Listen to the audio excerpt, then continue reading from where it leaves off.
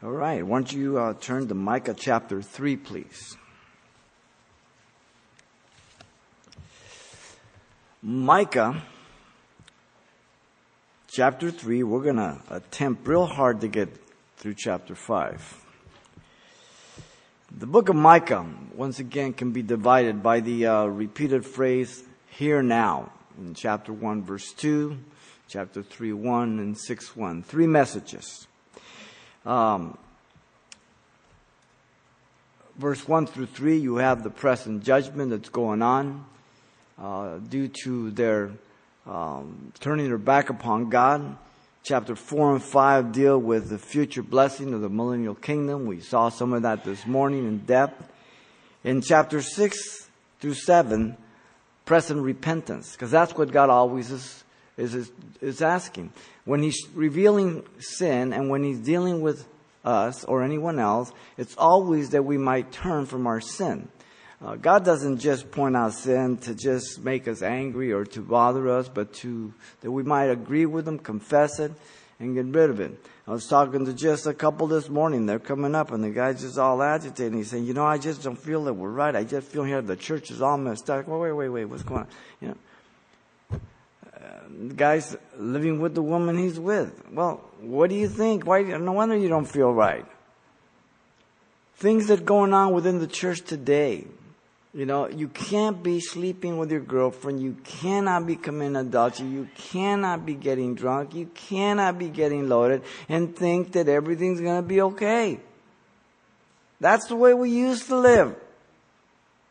If you want to continue like that, don't come to church. Go back in the world. Why would you want to straddle the fence? Why would you want to give a false understanding of the non-believer what a Christian is? And that's what we do. We give a bad witness. And so God deals with sin that He might forgive it. That's what He wants to do.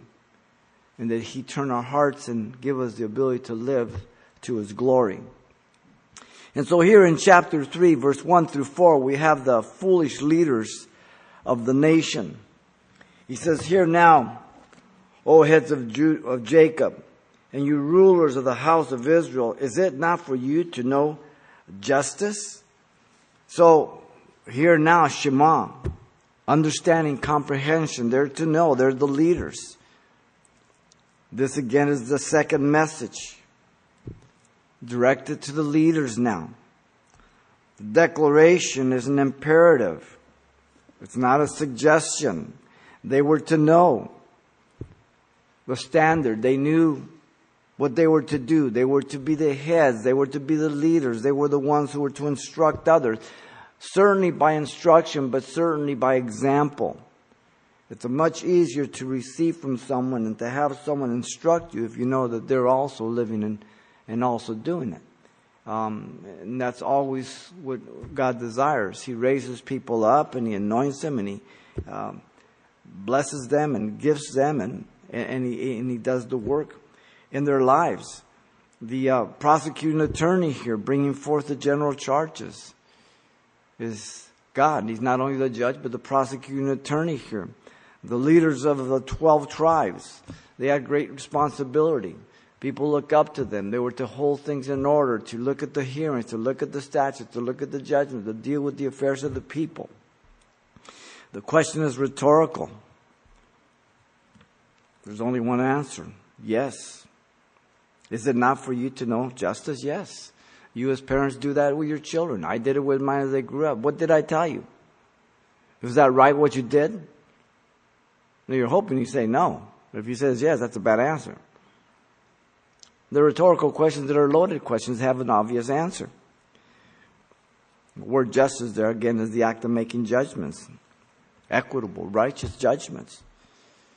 Notice in verse 2 and 3 you have the condemnation of the leading men of Israel. He says, you who hate good and love evil, who strip the skin from my people and the flesh from their bones, and also eat the flesh of my people.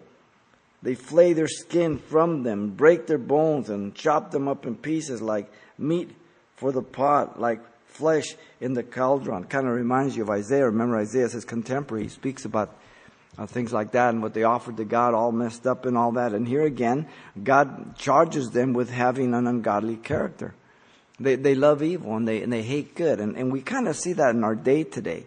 And the reason is because of their unjust deeds. It's a matter of character. If you have people teaching morals and ethics and mores and norms that have right and wrong, objective truth, then you have a society that functions pretty well. It protects itself, it purges itself.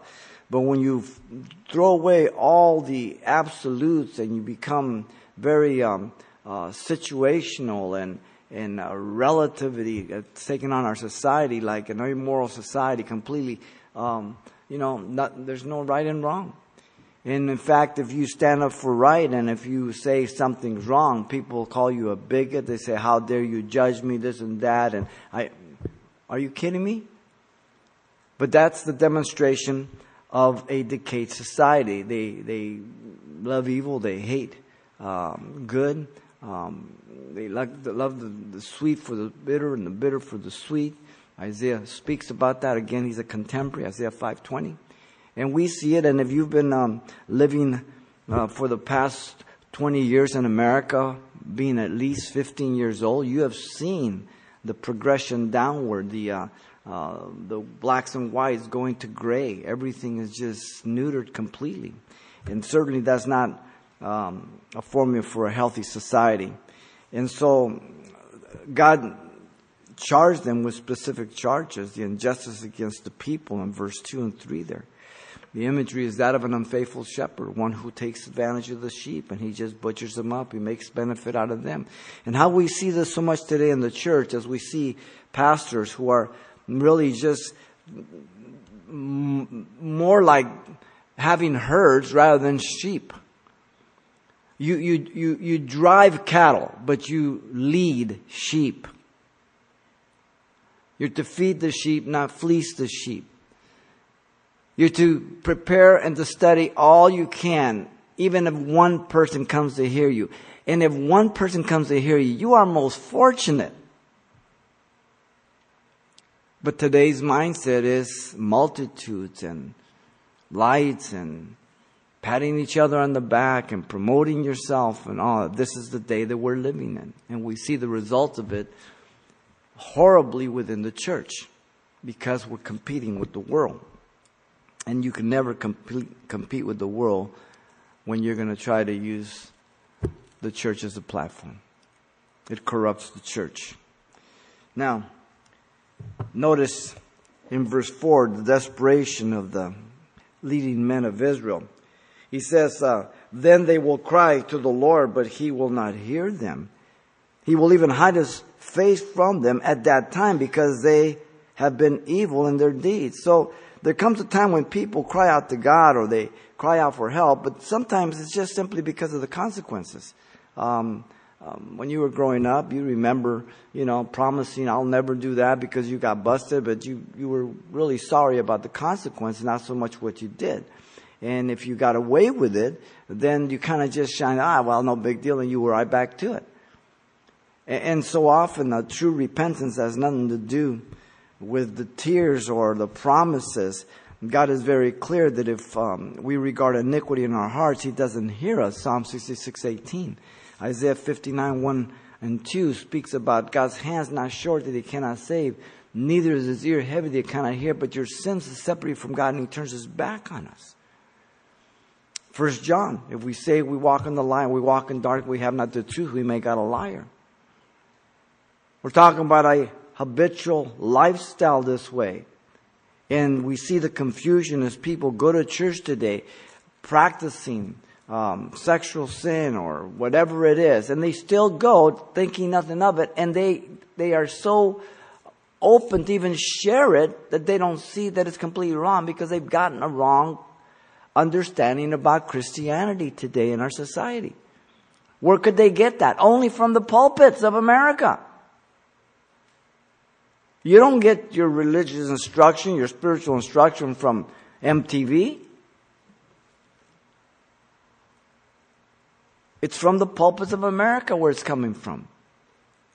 The liberal progressive part of the church. And so in verse 5 through 8, you have the sins of the false prophets of the nation. And again, here's the problem. Not only the leaders, but those who are behind the pulpit, those who are representing God. He says, thus saith the Lord concerning the prophets who make my people stray. They deviate. Who chant peace while they chew with their teeth, but who prepare war against him, who puts nothing into their mouth. In other words, they're false prophets that want money. And they want to appear peaceful, bless you, brother, but inside they're saying, I'm going to get you, and they're just plotting how they're going to get you for not contributing to them. Right? Well, we see much of that in the church today. There's always sad stories, and there's always building programs, and there's always some thing so that, we're going to take a special offering today, we're going to pass a hat 3 times, I mean, it's never ending, one way or the other. Any church ever pressures you to give, get up and walk out. God's word is free. You're part of the church, you attend somewhere, God is feeding you, you're being used there, then you seek the Lord what you give to God. But don't let any man ever tell you what to give, how much to give, or to pressure you to give. God wants a hilarious giver from your heart. 2 Corinthians chapter 8 and 9. Don't let anybody ever pressure you. God owns the cattle on every hill. He takes care of his people. Where God guides, he provides. And so, these guys are hucksters. Verse 6 says, therefore you shall have night without vision. You shall have darkness without divination. The sun shall go down on the prophets, and the day shall be dark for them. In other words, God is going to cut them off here. They're not going to be receiving their false direction from these demons and everything. Today we have channelers. Today we have contemplative prayer that's being taught in the church. Beth Moore is one of the biggest ones of that. Rick Warren and all the emergent people. You're tapping into demons. That's the practice of the early church fathers from the Catholic Church, the 3rd, 4th, and 5th century.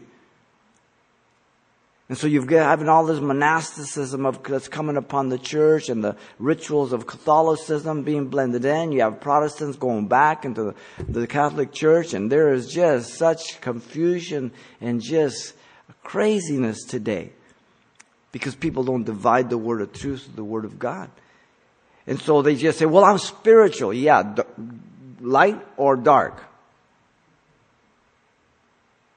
The only way you can know which one's the right one is through the Word of God. And so God was going to cut them off from here, and they're going to be frustrated. Verse 7, so the seers shall be ashamed, and the diviners abashed. Indeed, they shall all cover their lips, for there is no answer from God. Because they've been saying, hey, here in the northern kingdom that, God's speaking to them. God's behind their words, this and that. And all of a sudden, God's going to cut them off. Judgment is coming. And now they're shocked they can't receive these visions and they can't receive these messages. And it's amazing. God's judgment was coming. Look at verse 8. But truly I am full of power. So now the prophet here in verse 8 distinguishes himself from the leaders, these false prophets. But truly I am full of power by the Spirit of God and of justice and of might to declare to Jacob his transgression and to Israel his sin. So he's depending upon the Lord to give him his message. The revelation is directly from God. It is God who sees and knows all these things. God is the one who's directing the message exactly what is needed. He's merely the messenger. He distinguishes himself. The source of my message is directly from God. The source of these guys is not of God. They say it's of God, doesn't make it God. The false prophets during Isaiah, they're in Jerusalem too. Now, Micah preached in Jerusalem, but he's going to the north also. Samaria and Jerusalem. Isaiah's there in the city, in Jerusalem. And he's warning. And he's telling the people to turn. But people listen, but they don't respond to God. And so here he makes this clear distinction between himself and those who are saying that they know God. Verse 9 says, now hear this, you heads of the house of Jacob. the rulers of the house of Israel, who abhor justice and pervert all iniquity. Heavy charges from God. Who abhor justice. Anytime there's something that's decided right, they hate it. They pervert justice, twist it, contort it. They're always looking how they can make a buck, how they can get the best advantage. We look to our court system. We look the way people make decisions today based on politically correctness, on the culture, not wanting to offend the diverse minorities that have special interests. And so you who are righteous, you get judged corruptly for your righteous judgment. You are the bigot. You're the obstructionist. You're the one that's wrong. Because they always know that verse in the Bible, right? Judge not lest you be judged. The Bible says not to judge. Yeah, if they knew the context, they wouldn't be opening their big mouth. But everybody knows that verse, right? Especially the non-believers. Verse 10, he says, who build up Zion with blood, bloodshed, and Jerusalem with iniquity. So all these fancy buildings and everything they have, they're just boasting and they're saying, look at God's in this, look at all this stuff. And yet, it's through robbery, it's through murder. Remember Ahaz, he took the vineyard of Naboth, right? He couldn't get it, he's pouting. His wife Jezebel said, hey, what's the problem? What are you so sad about? Well, the vineyard sure is nice, but he won't give it to me. Yeah, I'll get it for you. Raise up some false accusations against him, some scoundrels. They ended up stoning him. She comes back and says, hey, Naboth's dead. Go get your vineyard. But God was listening. God was looking. See, all this stuff goes on in every nation, in every generation. But God sees everything. It makes no difference. No one gets away with anything. And that's always the deception of sin, because people seemingly get away with their evil, that they actually get enticed to do more evil, because pretty soon it starts looking like evil does pay off. Hey, look what I got. I remember growing up, one of my friends, he had the best looking car, because he was in the business of midnight auto. And he'd take your car apart in 15 minutes, wheels and transmission, right now. You come out the next morning, it's on milk crates. But it caught up with him. No one gets away with anything. Not at all. And so, verse 11. Her heads judge for bribes. Her priests teach for pay, and her prophets divine for money. Yet they lean on the Lord and they say, is not the Lord among us? No harm can come upon us. Wow. Now if you turn on channel 40, you see some of these guys there. I'm amazed. When I first came to the Lord in the early 70s, Pastor Chuck used to just rank on all these guys. And all the Calvary pastors were just, we were all young. Yeah, Chuck came out of the Foursquare denomination. He saw the hypocrisy. He saw the carnality. And now that a lot of these guys are big dudes, now they don't want to say anything because now they're in the same position. They don't want to make waves and ruffle the feathers. Well, I don't really care.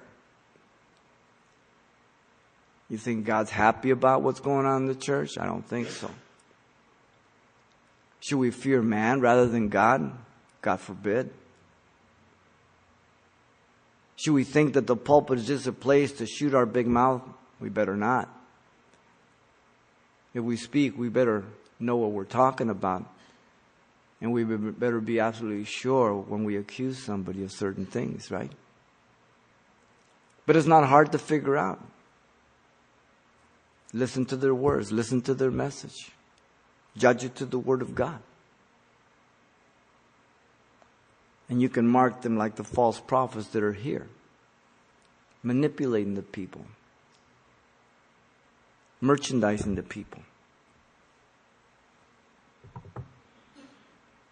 And so 12, conclusion, therefore because of you Zion shall be plowed like a field, Jerusalem shall become heaps of ruins, and the mountains of the temple like bare hills of the forest. The judgment that was coming of the land and Mount Zion, the temple, the city, was because of them. You remember when God gave them the land, He says the land is spitting, spewing these people out. There comes a time when people live so corruptly, so degenerately that the land can no longer hold the people. The society just disintegrates. It falls apart. Nothing can be done. Stop and think about it. Today, you've got to be so politically correct that you literally in the unions can't fire someone unless they would murder somebody, especially in the school board or the school unions. Then on the other hand, you, wherever you work, if you don't go along with the political correctness, you can be accused of a hate crime and you can be put out and demanded to go to anger management course, which, by the way, is a felony in your record. Wow.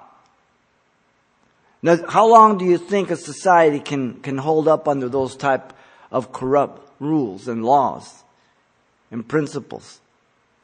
There will come a time when nothing will be able to get done. When rats multiply, they start eating each other. Remember that. All the big rats in the universities that indoctrinated all these kids in liberal progressivism, now it's coming home to them. Now when they don't give them what they want, they demand their resignation. Rat starts eating rats. Simple. Everything falls apart. What was attractive now is very destructive. What seemed to be productive really isn't productive at all. It's self-serving. And so the judgment that is coming upon Zion, Jerusalem, the temple, the mountain, bare. Now, Assyria is going to take the northern kingdom in captivity. Judah is still about 110, 15 years away from them. But God's declaring it. He's warning all in advance. Now remember that Noah preached for 100 years, right? 120, literally, if you look at it. So God always gives advance warnings, long time. He's in no hurry to judge. He gives plenty of warning that no one may ever say to him, you really never gave us enough warning. Every time there's judgment, that God has brought judgment, as you look at the evidence, there's always plenty of warning that God has given. And so, as we move into chapter 4, the Lord's reign in Zion now. Remember 4 and 5, now we move into the millennial kingdom. And there's so many passages we've already covered with Amos and Hosea and Joel, Obadiah about the millennial kingdom. He's already touched on it also in chapter 2 towards the end. And so here chapter 4, he says, now it shall come to pass in the latter days that the mountains of the Lord's house shall be established on the top of the mountains and shall be exalted above the hills, and the peoples shall flow to it. Again, he's talking about the kingdom age. This is after the Lord returns at the second coming. This is when He has destroyed the nations. And here He gives a lot of detail. And here you have the sharp contrast of the last verses of chapter 3 of what's going to happen to the Temple Mount and Jerusalem. And now here you have now in the millennial kingdom, the whole earth is redone. I mean, there's still going to be sin, but Jesus is going to be ruling and reigning. We, the church, are glorified with Him. Israel occupies all the land. All the promises are given to Israel. The animal kingdom is no longer fierce. The lamb and the lion and the child play together. He leads them, the lion is not chasing the kid to eat him, and the lamb's not in the lion, but walking with the lion. And so it's going to be, and then the child's going to die at 100 years old. Read Isaiah 65, Isaiah chapter 11, Isaiah chapter 2. There's so many passages about the kingdom age. And so here again, the contrast, and here the exaltation of the house of the Lord. So the worship center of the world is going to be Jerusalem, as we said this morning. Now, right now as church, we go out, right? The Old Testament was centripetal.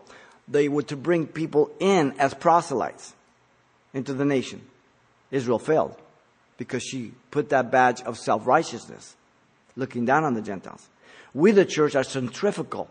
We go out to the nations. In the millennial kingdom, all the nations will come to Jerusalem. You won't have to worry about go preaching the gospel. Okay? So God brings it back. And so this is the 1,000-year reign. There's phrases that will be repeated in that day. It's talking about the millennial kingdom. So this term, the latter days, is speaking about sometimes the last half of the Great Tribulation. And here in this context, he's talking about the millennial kingdom. And so the mountains and the hills here to be exalted is talking about the worship center and the authority of the whole world for all the nations of the world will be there in Jerusalem. There will be no other. Jesus will be reigning and ruling, and Jerusalem will be the place where all people flow into completely. And so in verse 2, he says, many nations shall come and say, come, let us go up to the mountain of the Lord, to the house of the God of Jacob.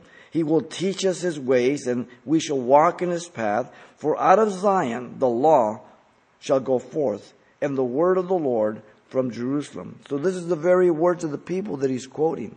There will be a desire. Remember that these people that occupy the kingdom age are those who have not taken the mark of the beast. And they repopulate, have children, and people have to repent and be saved. Animal sacrifice will be brought in again. Why? We don't know. We believe it's commemorative because Jesus Christ is there. He's the Lamb of God. And here, everybody just goes up. In fact, Zechariah, we read this morning, where if you don't go up, you get no rain. The nations that don't go up. And God will deal with people severely. And so here again, the desire of the people, it's a whole different thing, even though they will still have sin nature and there will be death and sin, but Jesus will deal with it promptly, and we're reigning with him. And yet, under this new world, the way that Jesus is going to redo it, it's going to be we can't even imagine anything like that. Where you wouldn't have to lock your house maybe, or, you leave your keys in your car or whatever. There was a time you could do that. Today, if you leave it, it won't be there when you get back. And so here again, and the whole purpose is to learn the ways of God, spiritual instruction. This is for the whole world. Not today, people say, well, we shouldn't push our religion or our beliefs or your Christianity, and we just, everybody's belief is right, and no, it isn't. Jesus said, I'm the way, the truth, and the life. No man comes to the Father by me. And if you say that there's other ways besides Jesus, that you're a false teacher, you're a false prophet. You're a liar, you're a deceiver. That's pretty heavy. I didn't come up with it, Jesus did. It's just that simple. You mean you believe the Bible absolutely? Yes, I do. I believe my eternity depends on this Bible. Faith is what I believe about God, what he has revealed. So faith, biblical faith, points me back to the revelation of God. It has nothing to do with my feelings, my emotions, my opinions, my gut feelings. It has to do with what God has revealed to be true and not true. When he told me that he sent the Son to die for me and he paid the price of my sin, the question is, do I believe it or not? God is not saying, can you figure it all out? Can you see how it worked? He's saying, do you believe my revelation? If you do, that's faith. You believe what I've revealed. If it's not according to the revelation of God's word, then it's foolishness. It damns you. It holds no authority over God. And so again, it's the plumb line. Nothing else. And of course, the teaching would be to walk in the path in obedience. That authority and the instruction from God there, from the Lord, from Jerusalem. Okay? All this turmoil about Jerusalem and Israel right now, and everybody's against her. Well, things are going to change. In verse 3, it says, He shall judge between many peoples and rebuke strong nations afar off, and they shall beat their swords into plowshares and their spears into pruning hooks. So, here again, God will judge the nations. The world will experience righteousness, justice through the Lord Jesus Christ. He will rule them with a rod of iron, Revelation 2:27 tells us. And the entire military budget of the nations will be turned to agriculture. Now, we spend a lot of money on weaponry and warfare and all that. And it's necessary in a world that is so evil and so fallen. Would to God we wouldn't have to spend all the money on an army or a navy or an air force to defend yourself. But if you don't, you will be destroyed. Because we live in a fallen world. The United Nations have this verse in their building. It's off the wall. That's for the millennial kingdom. The United Nations, the United Nothings, they're the biggest culprits of warfare. They're the most guilty of allowing people to be killed without defending themselves. Look them up. Study their policies. It's amazing. And we as Americans flip the entire bill. Without us, they wouldn't exist. The verse is identical to Isaiah 2:4. And you can compare a lot of these verses with Isaiah. He's a contemporary. Joel has just the opposite for the Battle of Armageddon in Joel 3:10. So right now it's necessary to be cautious and to arm yourself. You shouldn't want to hurt anybody. I don't want to hurt anybody. But I know there are people who don't care if they hurt you or not. And so you have to use good common sense. Jesus even told his disciples, now go sell the staff, whatever, and go buy a sword, he said. As he was leaving. Persecution was coming. So there is no way you want to go hurt anybody, but if someone is attacking your wife, I presume you're not going to get on your knees and pray. I presume you're going to defend your wife and then maybe have to pray for the guy for healing. Okay? Common sense. It's just that simple.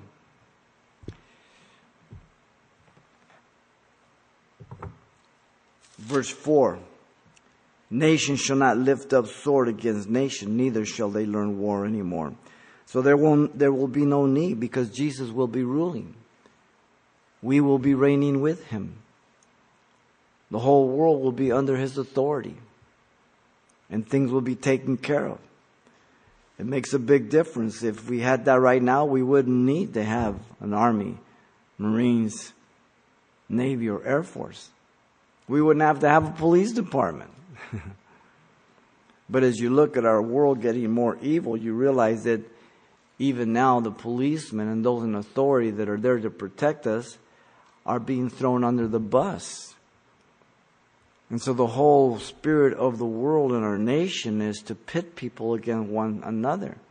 Black against white, rich against poor, employee against employer. Federal officers against local officers. That's it. The people against educators, educators against people. It's simple. Divide and conquer. It's a simple principle. And so what ends up at the end is the attitude of survivalist. You only look out for yourself. You're not really caring to do the right thing. You're just caring that it doesn't affect you. That's wrong. Absolutely wrong. If we would have felt that way and never got into World War II, what do you think would have happened to Europe?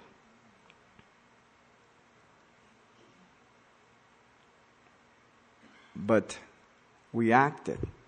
Now, I think that we probably made many mistakes after World War II because we got haughty and we became lazy and we became complacent and we corrupted ourselves.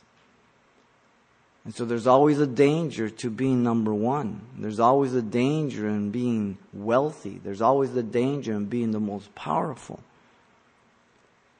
Pride just destroys people. Yet if you're looking to the Lord, then God can use all that for His glory, His honor. But the minute you stop depending on the Lord, you start looking to yourself, then things start changing. Attitudes, actions. The end justifies the means now. No longer is the plumb line the Word of God, but now it's just, if it works or not. If it's right in your own eyes or not. And that's absolutely wrong. And so, verse 4 says, "But everyone shall sit under his vine and under his fig tree, and no one shall make them afraid, for the mouth of the Lord of hosts has spoken it." And so here again, during the millennial kingdom, the promise of righteous justice and the common Hebrew symbol here of Israel, the fig and the vine, and this particularly speaks about the time when they're at peace. They're sitting under the fig tree, their vine, just kicking back on a hammock, eating some grapes, and there's no danger. They're not being attacked. They don't have to run. This is a figure of the millennial kingdom for Israel. Now, they haven't had this kind of peace at any time since they rejected Jesus Christ. You're aware of that, right? Now, pockets of Jews have. And certainly Jews were more protected here in America than anywhere else. But do you know who is persecuted more than anything else in America? Not the blacks. Not the Mexicans. Not the Oriental. It's the Jew. Still. It's amazing to me. Anti-Semitism from the pit of hell. And much of that comes from the quote-unquote church today. Because they believe in replacement theology.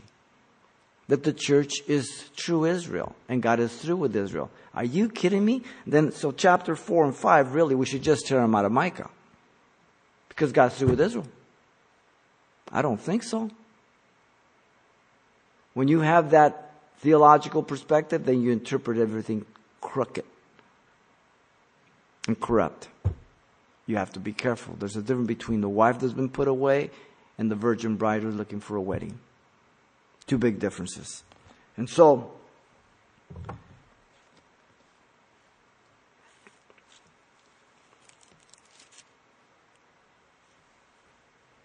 verse 5 says, now before I go on, notice the mouth of the Lord of hosts has spoken it. The captain of the armies of heaven has said it.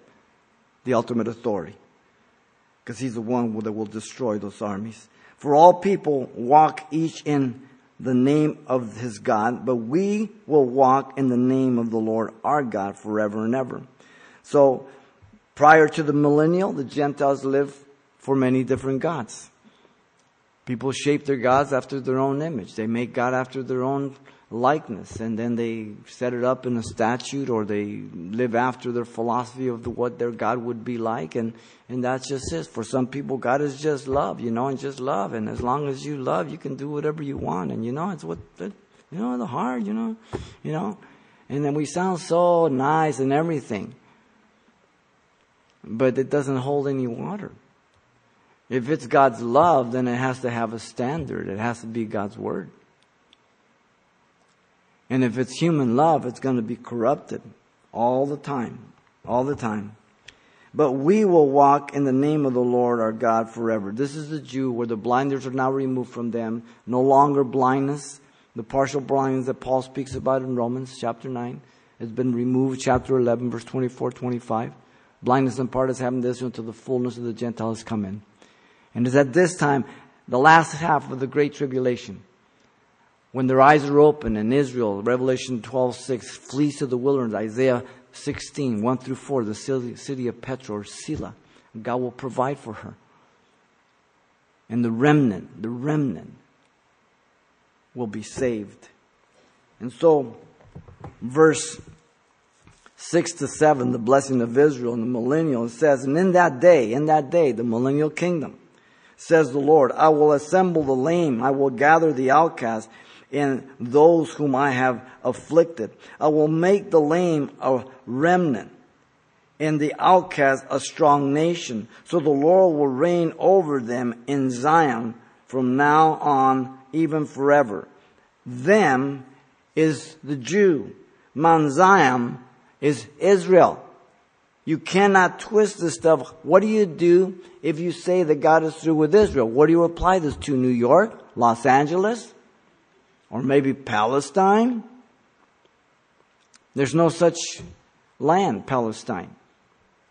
The Romans named the land of Israel Palestine because they hated the Jews and put the last rebellion away in 135 BC, and they named it after their enemies, the Philistines. So anybody who was left after they killed so many and sold them into slavery and just salted the land, they named it Palestinia to insult them, and left a remnant of Jews there, and they were named Palestinians as an insult.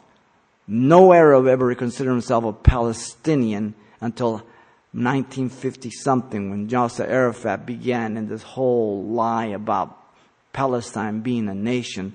Have you ever seen a Palestinian Hall of Fame, a museum, or anything else? There's never been anything like that. It's all recent. There's nothing in the past about it. None at all. And so it's made up history. There's no such thing. And so now you have the church teaching that Jesus was a Palestinian. Really? Wow. You see, you're off 1 degree and you keep going off further and further, and before you know it, you're across the tracks. You're not even on the road. You don't even stick to the wall. And so, it is very, very clear. And you, O tower of flock, the stronghold of the daughter of Zion, to you shall it come, even to the former dominion shall come, and kingdoms of the slaughter of the daughter of Jerusalem. In other words, God is going to renew her. God is going to give her former dominion, even as in the days of David, his share. This is the millennial kingdom. God will destroy the nations as He returns. God will set up the kingdom. God will be there ruling through the person of Christ. I believe David will be ruling also. We didn't even get into that this morning. There's passages that Jesus cannot fulfill. I believe David will be reigning next to Jesus. There's verses that they cannot be fulfilled by Jesus. It has to be David. That's an interesting concept. And we went through the millennial kingdom. We saw that. And so here again, verse 9 to 13, you have the chastening before the restoration. He says, now why do you cry aloud? Is there no king in your midst? Has your counselor perished? For pangs have seized you like a woman in labor. Be in pain and labor to bring forth, O daughter of Zion, like a woman in birth pangs. For now you shall go forth from the city, you shall dwell in the field, and to Babylon you shall go. There you shall be delivered. There the Lord will redeem you from the hand of your enemies. And so here in verse 9 and 10, the Babylonian captivity is being declared, as well as the deliverance, God's faithfulness. Now, remember that Micah is speaking during the captivity of the northern kingdom. Judah doesn't go in for 100 and some years still. Okay? But he's declaring it as sure as if it's going to happen tomorrow, with certainty. He's speaking ironically here in a rebuke to them, because they have brought all this upon themselves. Their complaint was too late. It was self-inflicted. Their short-term judgment was as sure as giving birth to a child, as they were carried away to Babylon. Remember, Hezekiah showed all his house to those who came who heard that he had been healed. And he showed him everything. And Isaiah says, who were those guys? And he told him, well, they're just from Babylon. Now, Babylon was no world empire. It was no threat. Assyria was the power. And Isaiah says, listen carefully. They're going to come back one day. They're going to take all your gold, silver, everything else. And they're going to take all your children, make them eunuchs. And Hezekiah simply said, well, at least it won't be in my lifetime. Wow. Again, bypassing Assyria. Going all the way to Babylon. That's not even a world power. It's no big deal for God to declare the end from the beginning. He knows everything completely. Zedekiah remember he was the last king, and he wouldn't pay attention to Jeremiah, and he allowed Jeremiah to be beaten, to be mocked, and to be accused falsely of being a traitor. He threw him in a cistern, and he wouldn't pay attention. And he would call Jeremiah, they're a word from the Lord. And yeah, I told you, but you don't want to listen. And Zedekiah tried to run away. He was caught taking the Riblah. And there they killed his children. Last thing on his eyes that he saw, his son slain. Then they plucked his eyes out. He wouldn't listen. He went with the false prophets. He went with the program. One of the things that we are lacking today in America is the simple aspect of character to stand alone, regardless of what. To have courage to stand for truth. To have courage to stand for their underdog. To have courage to say that is absolutely wrong. And that's lacking in America. And when that is lacking in society, the society cannot stand for long periods of time. It's impossible. But even in the midst of this judgment, God speaks about the deliverance. God was going to deliver them from Babylon. Now those that went into Assyria, they would equally be in Babylon, because Babylon would take all of that area. Syria was all that area of Iran, Iraq, used to be Persia, Iran, and then Pakistan, all that area. And they would end up in Babylon. So when they came back, God brought them back as one nation. God will have only one nation when He establishes the millennial kingdom. No north and south, but one nation made of the remnant. And so in verse 11, you have the long-term restoration in the great tribulation after the nations gather against Israel. So He's gone back to the short term, now the long term again. So the prophet goes from his contemporary time, now he goes back to the latter times. Okay? So you've got to follow it here. Verse 11, he says, now also many nations, see the plurality? He went from one, Babylon, now to plurality of nations, have gathered against you, who say, let her be defiled, and let our eyes look upon Zion. Now Zechariah chapter 12, 13, and 14 are just filled with things. The whole book of Zechariah, I can't wait till we get there. It's just a great book. And prophecies about the whole world hating Jerusalem and God making her a burdensome stone. And how God will fight for Israel. He will destroy the nations that attack her. Ezekiel 38 and 39 is just waiting to happen. Gog and Magog, God will put the hooks in her jaws and bring her forth with her Islamic confederacy to attack Israel. That will happen simultaneously when the rapture happens. We get removed here, Russia attacks, the day of the Lord begins, the 7-year tribulation begins, all at one time. And the Antichrist is on the scene. The mighty man with all the solutions. And everything that's moving to a one world market, one world bank, one world money, one world stupidity, it'll be all set up for him. Everything's being set up. When they talk about economic problems, well, they're going to have a lot of money when a bunch of Christians are gone. They can have my car, they can have my house, they can have everything. Even my coffee cup. So they're going to be in pretty good shape. A lot of people are going to be gone from the rolls of Social Security, Medicare. A lot of people that paid their plots to be buried or cremated, they can be sold again. This is what the world does. This is how the world thinks.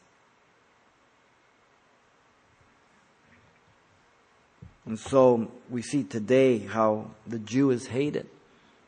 No Arab nation, no Muslim country has a map up on the wall with the nation of Israel present on it. It's not there. They don't recognize Israel as a nation. They have sworn to destroy the nation, to drive every Jew into the sea. They have no problem saying it openly, and the world says nothing. Politically correctness, intimidation and fear. It makes people cowards. The majority of our world has back problem. They have a yellow streak down it. That's the problem. We see it in the world. We see it in nations. We see it in political arena. We see it in heads of home. We see it in education. We see it everywhere.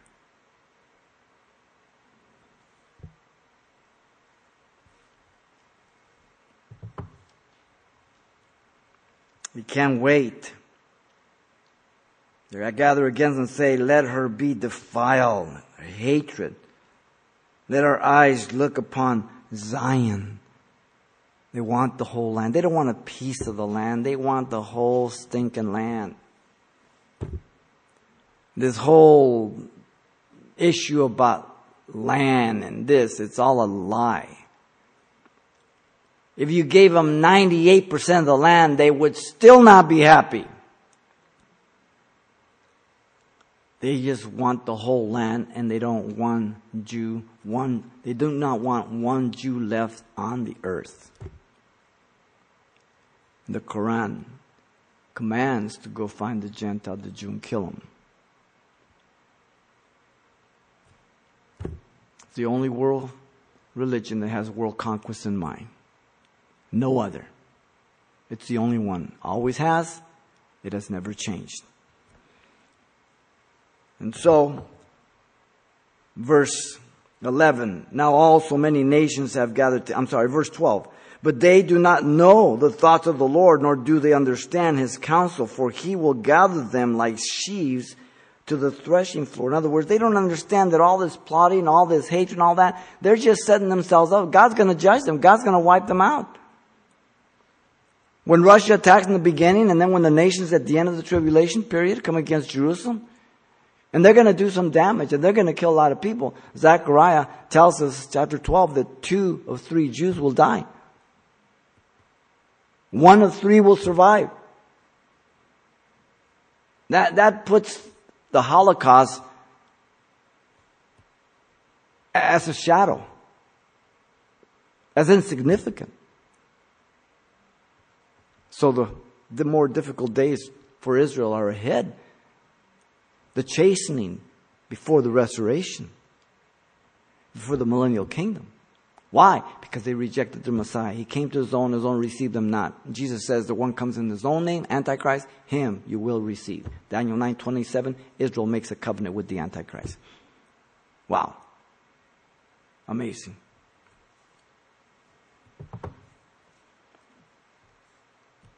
They do not know the thoughts of the Lord Yahweh, nor they understand His counsel, His plans, His devices. For He will gather them like sheaves to the threshing floor. Now the command, arise and thresh, O daughters of Zion, for I will make your horn iron. I will make your hoofs bronze. You shall beat in pieces many peoples. Now, iron speaks, iron horns, horns of power. and bronze is always judgment. So God will use Israel and enable Israel in that day to defeat and to be set up as the nation of the millennial kingdom. God enables them. God is going to use them. God is going to consecrate them unto himself. We know the 144,000 that God's going to use during the Great Tribulation. The two witnesses, I believe, is Enoch and Elijah. They've never died. And there's going to be great revival during the Great Tribulation, greater revival than ever before. Many are going to be saved. Many are going to have to die. And how they're going to die? It says by decapitation. Interesting, Islam does that all the time now, right? And the cowardly world does nothing about it, right? After all the justification, look at the Crusades, right? There was a girl who just interviewed me this week for a college class of Cal Poly Pomona. And I was sharing with her that the world is so confused. They attribute Christians as the ones who are guilty for persecuting Islam, the Crusades. I said, and that's absolutely false. It was the Catholic Church who did that, not Christians. Christians don't kill people because they don't want to believe them. If I share the gospel with you and you tell me where to go, I don't hate you. I'm not going to jump on you and smack you. I'm not going to go get a gun and kill you. I'm not going to do that. I'm going to pray for you. Now, religious people, they'll kill you. Religious people will kill you right now. And they'll even make the sign of the cross, Santa Maria, Madre de Dios, all that kind of stuff. But Christians weren't responsible for the crusade. But they look at the Catholic Church and call it Christianity. It is not. The present Pope is a Jesuit priest, one of the worst evil orders of the Catholic Church. Guy's out to lunch. And he doesn't even have a bag for it. Argentinian. Jesuit. Progressive liberal. We all serve the same God. I don't think so, Popey. I don't think so. Wow. Crazy world. I will consecrate their gain to the Lord and their substance to the Lord of the whole earth. God wins at the end. He always wins. And God's people can't lose. You see? And so whatever it is that this world offers us, there's nothing wrong with it if we gain it legitimately, honestly, to the glory of God with hard work and integrity. But if I'm going to go after things that are going to compromise my character and integrity just to have those things, then what does it profit me if I gain the whole world and lose my soul? Absolutely nothing.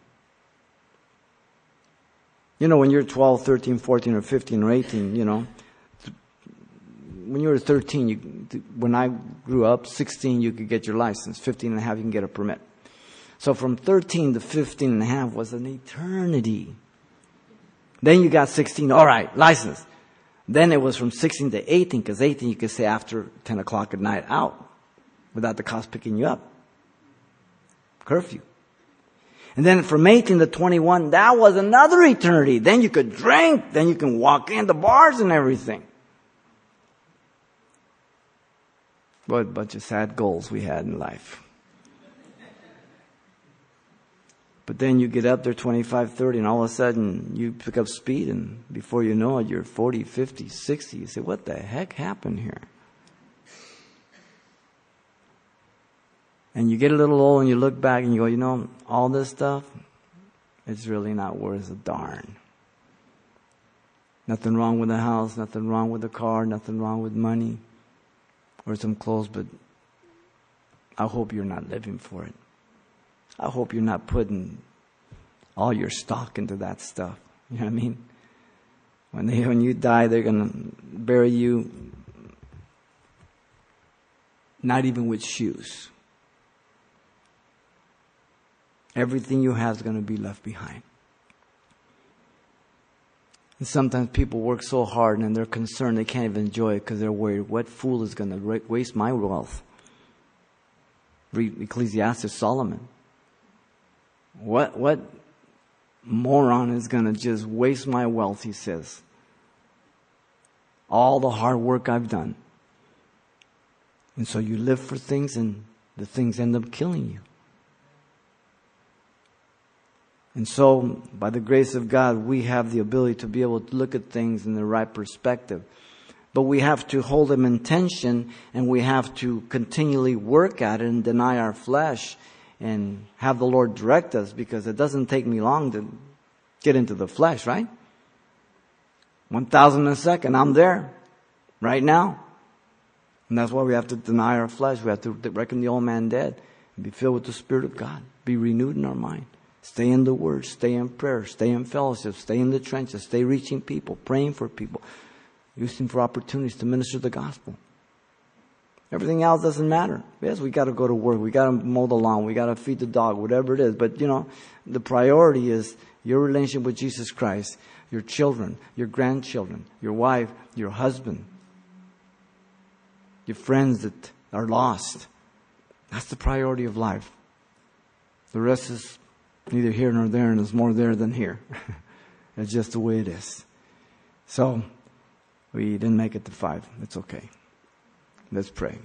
Lord, thank you for your goodness, your love, and your grace. Lord, we just thank you for just your word.